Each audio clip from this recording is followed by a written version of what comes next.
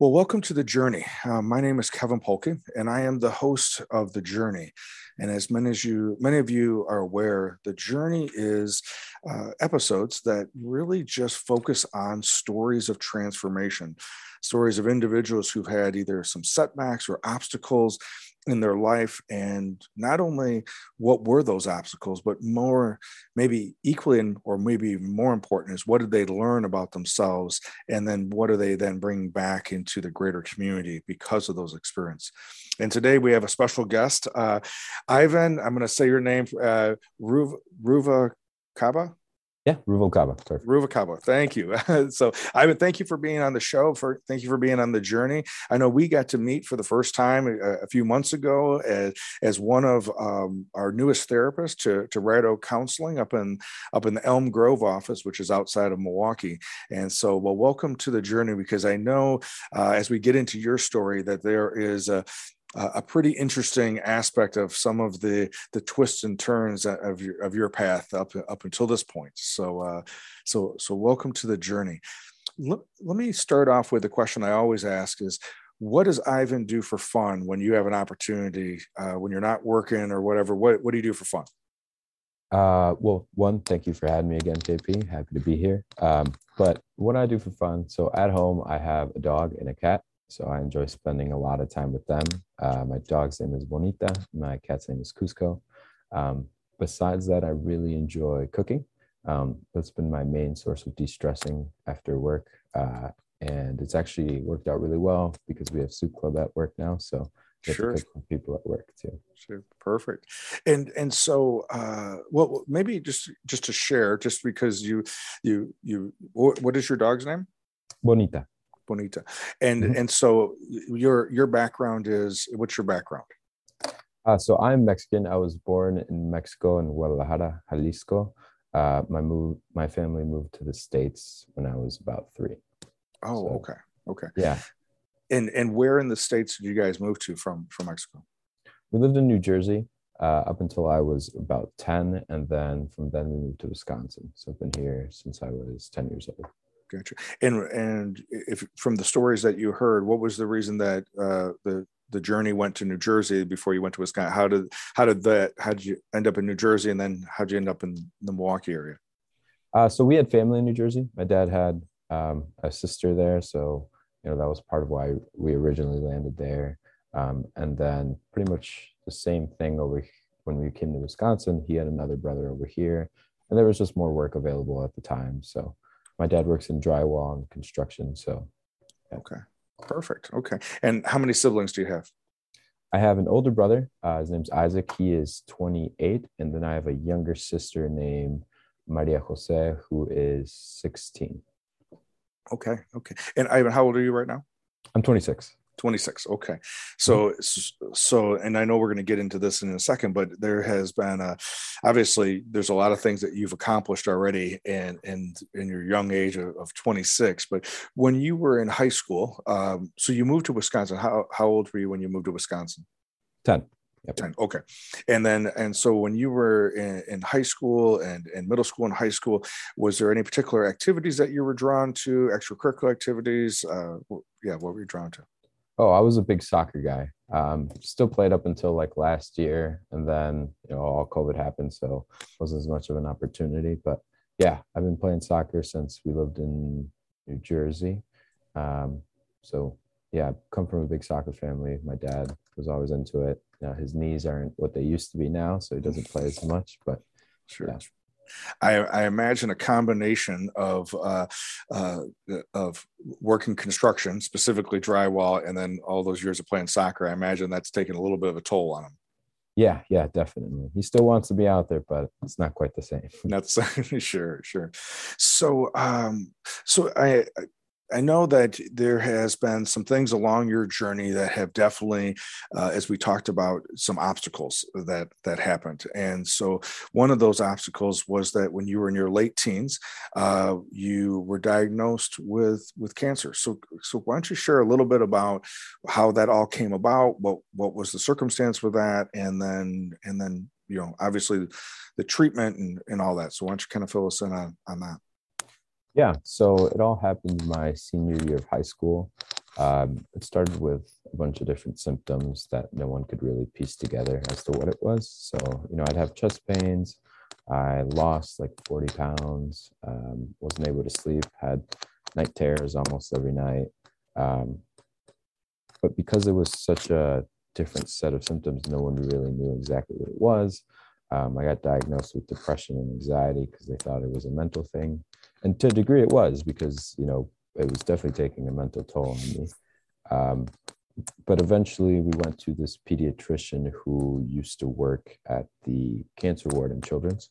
So she knew what she was looking at. She pieced it together pretty quickly. She ordered some blood tests, and sure enough, it was stage 4 Hodgkin's lymphoma. So I got diagnosed, I believe it was February of 2013, so 9 years ago now. Started chemo pretty soon after that. It was a pretty quick regimen, just had to do chemo every 2 weeks on Mondays. Still remember that pretty vividly. And yeah, I was done by July 15th of 2013. So, bye. So maybe just for the audience there is a lot of times we'll talk about Hodgkin's lymphoma and non-Hodgkin's lymphoma, and maybe just a simplistic version of what's the difference between the two. I don't know the specifics. I just know that they're blood cancers, and mine was pretty severe just because of how far it had progressed. So by the time they caught it for me, it had made its way throughout my whole body. So I had to wear a back brace for a while because my vertebrae were going to collapse. And it was pretty far reaching. It was down to the bone marrow in my hips. So. Gotcha. Okay. So then when you talk about the treatment for it, obviously there was chemo, right? And then did you do radiation as well? Nope, just chemo. Just chemo. And so I guess it was without saying your body responded fairly well to the chemo. Mm-hmm. Yeah. And so as you reflect back on that experience now, obviously the misdiagnosing prior to that, and they were addressing the symptoms that you were having, the depression, anxiety, which would be understandable, and then getting the news that it is cancer and it's stage 4 cancer. What was that like, and what do you recall of that at that time, being 17, 18 years old? Yeah, honestly, the biggest thing I remember is just a sense of relief, just finally knowing what it was, because I had been feeling pretty terrible for a few months at that point, and everyone's telling you it's this thing or the other thing, but nothing's really getting resolved. So you're just kind of stressed out all the time trying to figure out what's wrong, because you start to internalize a lot of it. It's like, is it coming from me? Is it a mental thing? So hearing that, sure, it was a little stressful, but I think I was relieved more than anything. My family was a little panicky because parents have to do that. But I feel like I knew I was going to be fine. Okay. So there was a level of confidence or a level of, maybe confidence isn't the right word, but there was this sense that you had once you did get the diagnosis that okay, now there's a protocol for this. I'm going to be okay. And so going through the treatment, which I think is hugely encouraging for people who may be searching for that and may find out that they have a type of cancer or even the same type of cancer. What was, as you were going through the treatment, how was that? What you recall of that experience? What was that like? It was lonely, I would say. I had to finish up my high school career at home. So I had more than enough credits to graduate, thankfully. But yeah, I had one class that I had to take by myself at home. My mom was with me a lot of the way, as was my dad. But yeah, more than anything else, I just remember spending a lot of time alone. Gotcha. Okay. And as you think about that experience, and then obviously being young, being in a transitional aspect, I mean, prior to, so like when do you, from what you remember, when did you start having symptoms? Was it in your senior year you guys started having symptoms, or was it before that? I would say it was the summer before my senior year, going into the soccer season. I just remember we would be doing a lot of running for soccer practice and stuff, and I just couldn't keep up as well as I could. My breathing was a lot heavier. I was getting nauseous all the time, and but I didn't really know what it was then. I just thought I was out of shape. So Okay. Okay. And I imagine, right, having been a former athlete and then also a coach, we're not thinking that someone who's going into their senior year, who's been maybe one of my starters or one of my main players, we're not jumping to the conclusion that, okay, the reason why he's struggling right now is because he has cancer. We're thinking, okay, he's not motivated, he's distracted, he didn't put the time in the off season, all those things. What do you recall as you were maybe pushing your body, but your body wasn't responding? yeah, I just remember being incredibly frustrated because, I prior to having all those nausea and whatnot, I felt like I was in the best shape of my life. Like I should be playing a lot better than I was. And then it just started getting into my own head. So I would lose confidence pretty quickly and just make mistakes that I knew I shouldn't be making. I was actually talking to my soccer coach about this not too long ago. He's a close family friend now, and know, he was telling me that he thought I was on drugs or something just because the decline was so drastic. Sure, sure. And I imagine then that was a whole nother aspect, right? Not only do you not know what's going on, but then you may be getting the looks of what's going on with Ivan. Why is this happening? And so, no, I just assumed that you were a contributor. Were you a contributor on the varsity team going into your senior year? No, not at Okay. that point anymore. I was, yeah, I wasn't in a good place to contribute. So Oh, no, no, no. I mean, your junior going into your senior, were you expected to be one of the contributors? I was expected to be better than I was. That's for sure. Okay, okay, Yeah. gotcha. Okay. So, okay. And so then you get the news that you have cancer. Obviously, they're in a stage 4, so they're going to start immediate treatment, regarding that piece. As you were going through it, obviously there was a loneliness. You find out in mid-July that the treatment has taken, right? And so you stop, you do the last rounds of treatment, sounds like in July. And then what was now it's about rebuilding. And again, you're 18 years old and we're talking about rebuilding. Yeah, thinking back about that aspect, what did you do? What were you thinking? What were some of the next steps? Yeah. So I actually started applying to college once I kind of dropped out of high school because I hadn't, I had different priorities up until that point.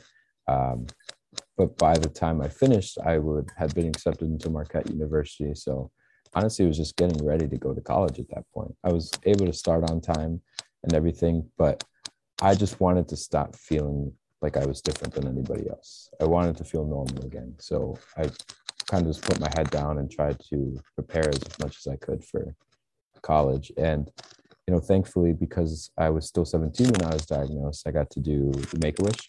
So I actually wished for college tuition, and that, made it a lot easier. It took some of that financial strain away, which was really nice. Nice. Okay. So that wish was then granted, Mhm. and then you ended up going to Marquette. And at that time, did you know what you were going to study? Did you just knew you wanted to go to college? Yeah, tell us a little bit about that journey. Yeah, so my brother was going to Marquette at the time, so I knew I wanted to go there. As far as what I wanted to study, I actually went in as an English literature major. Um, but through my journey with cancer, I had worked with a therapist at Children's Hospital Wisconsin as part of the treatment program. And, I just saw how much help I was getting. And I also saw the opportunity to help other people in a similar way. So once I actually went to college, I switched my major to psychology and ended up going down the path that I'm at today. Gotcha. Okay. And so you got your degree in psychology Mhm. at Marquette, and so now you're roughly 21, 22 years old, and I'm assuming it was like, 4 years to finish up. Then what was the next step? Or did you have any work experiences in between that time period, or what was besides school? What was going on? Yeah, so I had done a couple of research labs and just involved psychology stuff in my undergrad. And I had figured out that you can't really do all that much with a bachelor's in psychology. So I started trying to figure out the next steps, which ended up looking like applying to master's and doctoral programs. So then I was figuring out what kind of program I want to go into and the track that I want to go down. So I ended up staying at Marquette. Directly after graduating, I got into the master's for clinical mental health counseling. So didn't take a break or anything, just took that summer, and the next fall of 2017, I was on the track to get my master's. Okay, perfect. And then like most programs, I'm assuming you had a couple internships that you were involved with, and then obviously you ended up working one. Where was your internships at, and what was that experience like? And then what were some of the jobs prior to coming to Red Oak? Yeah, so I was in the child and adolescent track, so I was going to be working with kids mostly. So I did my internship at the Penfield Children's Center and the behavior clinic, and we did in-home family therapy for children ages 1 to 5. So we drive throughout the county of Milwaukee, providing services mostly to lower SES families, but really anybody who had children suffering from extreme behavioral concerns, tantrums, things like that. I'd say I really enjoyed working with the population, and I got to know Milwaukee a lot better, just driving around everywhere. I think the most difficult piece was actually being in people's homes. Not everyone was super comfortable with that, and sometimes we'd get no-showed at the door. So definitely learned a lot. Sure. Yeah. My daughter did in-home counseling with an autism program in the Milwaukee area, and did that for a couple of years. And we talked about when Sierra was doing that, we talked about the challenges of doing in-home counseling versus when the client comes to the house. What have you experienced now, having done both the in-home counseling as well as then the counseling where a client comes to us? What have you noticed about the difference? What are the pros? What are the cons? What are the challenges? Yeah, I would say the pros, at least with building rapport with the kids, it was a lot easier because they're in a familiar setting. You're using their toys. They get to show you around their home in that way. The difficulty was that a lot of the times parents expected us to be there to problem solve and give them all the solutions, when we were there to help them learn different techniques to deal with the behavioral issues. As far as how that's different from being in the office, I would say parents, from my experience, want to be a little bit more involved when it comes to being in the office, which seems counterintuitive to me, but I'm very happy that they do, because we only get to see them once a week, right? So we have to help them support their kids as much as possible whenever they're not here. Yeah, and I think you're right. I think there is that added element of that. We talk about the idea of because I used to be a school social worker, and so we would sometimes do home visits. We'd sometimes have the parents come into the school, and when we would do clinical work, clinical counseling, if the session's, let's say, at 2:00, the commute there, regardless if it's 20 minutes or if it's 45 minutes, that a lot of times that begins some of the involvement already. They know they're coming to see Ivan, so they're already thinking about that. Afterwards, there's another 20 to 45 minute commute back to their house, so they're thinking about what happened in session and what things to implement. So I think there's something about that natural transition when coming to an appointment that starts even before they get to the door. Yeah, I think I've noticed the same thing. So as you now have been at Red Oak now for a few months, because you started in the fall, correct? November 15th, I think, was my start date. Great day. That's my birthday. So that so we're talking middle of March now. So it's been 4 or 5 months now. And so what things in this particular setting, what things have you noticed with the work that you do at Red Oak, and reflecting back on your experience throughout your life, not only, being born in Mexico and then moving a couple significant moves, and then the aspect of having what you went through your senior year. Obviously, in June going into your senior year, you had much different ideas than what happened 12 months later, right? Your world got turned upside down in 12 months. Yeah, what would you say have you been able to, as you're connecting with some of your clients, working with the families, how do you think some of those experiences that were in your particular journey have now been a way to empathize with your clients or families now? Yeah, yeah. Well, I think everything that's happened, everything that I've been through is really, you know, comes out every day in my work.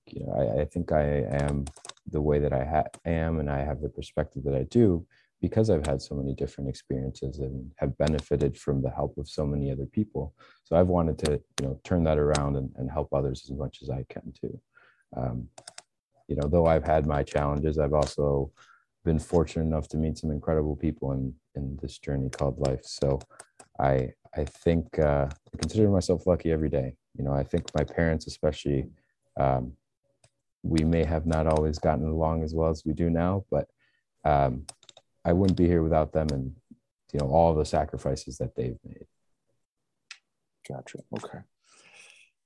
Yeah, I think there is definitely an element of that it may not be till later on in life can we see how much key individuals, in your case your parents and some other key individuals along your story, that have played a part in there. We may not necessarily completely acknowledge or recognize it at the time, but I do think that's I think for me at least, that's one of the huge benefits of this type of work that we do as clinical counselors, or being in the helping field in general, is that it is a time, as we're working with our clients, it's just time for the metaphorical mirror to get shined, thrown back at us, so we can see, you know, different time periods, going, oh, okay, maybe I wasn't as grateful when I was 20 that I am today. But so we take the opportunity to share that gratitude, or share that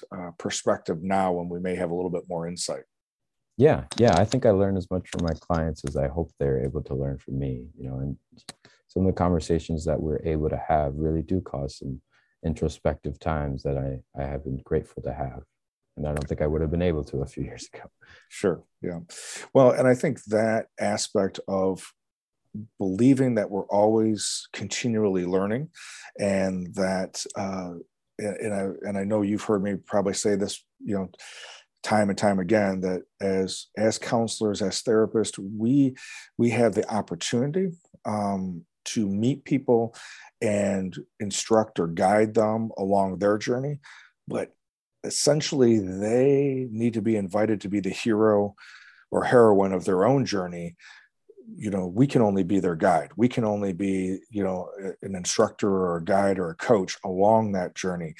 They still have to make the steps, regardless if they're a young one or older. Similar to your case, as you were navigating through the obstacles of having cancer, you could have a therapist encourage you and guide you through that, but you still had to do the walk. You still had to do the work. Right. Yeah. Yeah. I think I've been learning that more and more, that we can give people the tools, but it's up to them to use them. Right. Yeah. Yeah. And I think, our responsibility is that, if as a coach or a guide or instructor, how can we break that skill down to make it workable for them, so that they can then see how they can institute it in their own life. And sometimes it's pointing out something that maybe they didn't even know existed, right? And so or sometimes, that they may be feeling this, but it's not their fault that it happened, but it is their responsibility of what they're going to do with it. similar to the cancer. It's not your fault that you had cancer, but it is your responsibility of what are you going to do? What are you going to do with your story now? What are you going to do with it? Right. So, Yeah, yeah. And I think that was one of the hardest parts to learn. You know, you always want to help people and guide them down their journey, but you can't do everything for them, right? And you know, sometimes you do need to take a step back and figure out different ways to break things down so it clicks finally. Yeah, exactly. So Ivan, as we get ready to wrap up, if there was something that you wanted to share with somebody who might be listening, either maybe a family member or a parent that knows someone that is going through, finding out that they have cancer, or finding out that there's something not right and there's misdiagnosing going on, or if someone already has been given a diagnosis, regardless if it was cancer or some other health issue, what would any thoughts that you'd want to share with them? I would just, well, first I'd want to say thank you to my family and everyone who's helped me in my own journey. But I would just say, use the people around you as much as possible. Don't be afraid to ask for help. I think for a while there, I didn't ask for help as much as I could have, and it, prolonged some suffering that didn't need to happen. So Yeah. Use your support systems, trust those around you. Yeah, I think you're 100% right. That we go through things, regardless if they're an athletic career and we have some success there, or if we have a setback such as cancer or some type of other obstacle. I think they really are opportunities that we can then carry forward as life lessons, and how we can then go, okay, so that happened when I was 18. Now, how do I apply that at 26? How do I apply that, at this particular, and I think that's one of those life tools, is that being able to ask for help and utilize the resources that are right at your fingertips. Mm-hmm. So yeah, perfect. So Ivan, if there was somebody listening that wanted to get a hold of you, reach out to you, what's the best way for them to reach out to you or get a hold of you? You could probably just shoot me an email. It's my first and last name and the number 8@gmail.com. Otherwise, my Red Oak email is just ivan@redoakcounseling.com as well. Perfect. Well, Ivan, I definitely appreciate your energy at Red Oak, and I know we don't spend a ton of time talking, but I walk by you because you're right by one of the offices that I'm at on a regular basis, and I appreciate the work that you're doing with the young people and the people in general that you see there. And I want to just thank you again for sharing your story of not only what happened as you experienced not knowing what was going on, but then when you were diagnosed with cancer, and being able to share what that was like, because we never know who needs to hear those stories of hope and inspiration. So again, thank you. Yeah, no, thank you for having me. It's been an incredible opportunity, and like you said, anytime I can share my story and hopefully inspire others, I'm happy to do so. Perfect. Well, thank you, Ivan. So just as always, as Ivan was sharing about the things that he went through over the last 8 years of his life, we want to be able to, pay that forward, share the things that we've learned, because we never know who may need to hear that. So as always, if you think there might be someone out there that may need to hear Ivan's story and his perspective of what he did, please share this podcast. And as always, thank you for being here today, and I look forward to being with you next week.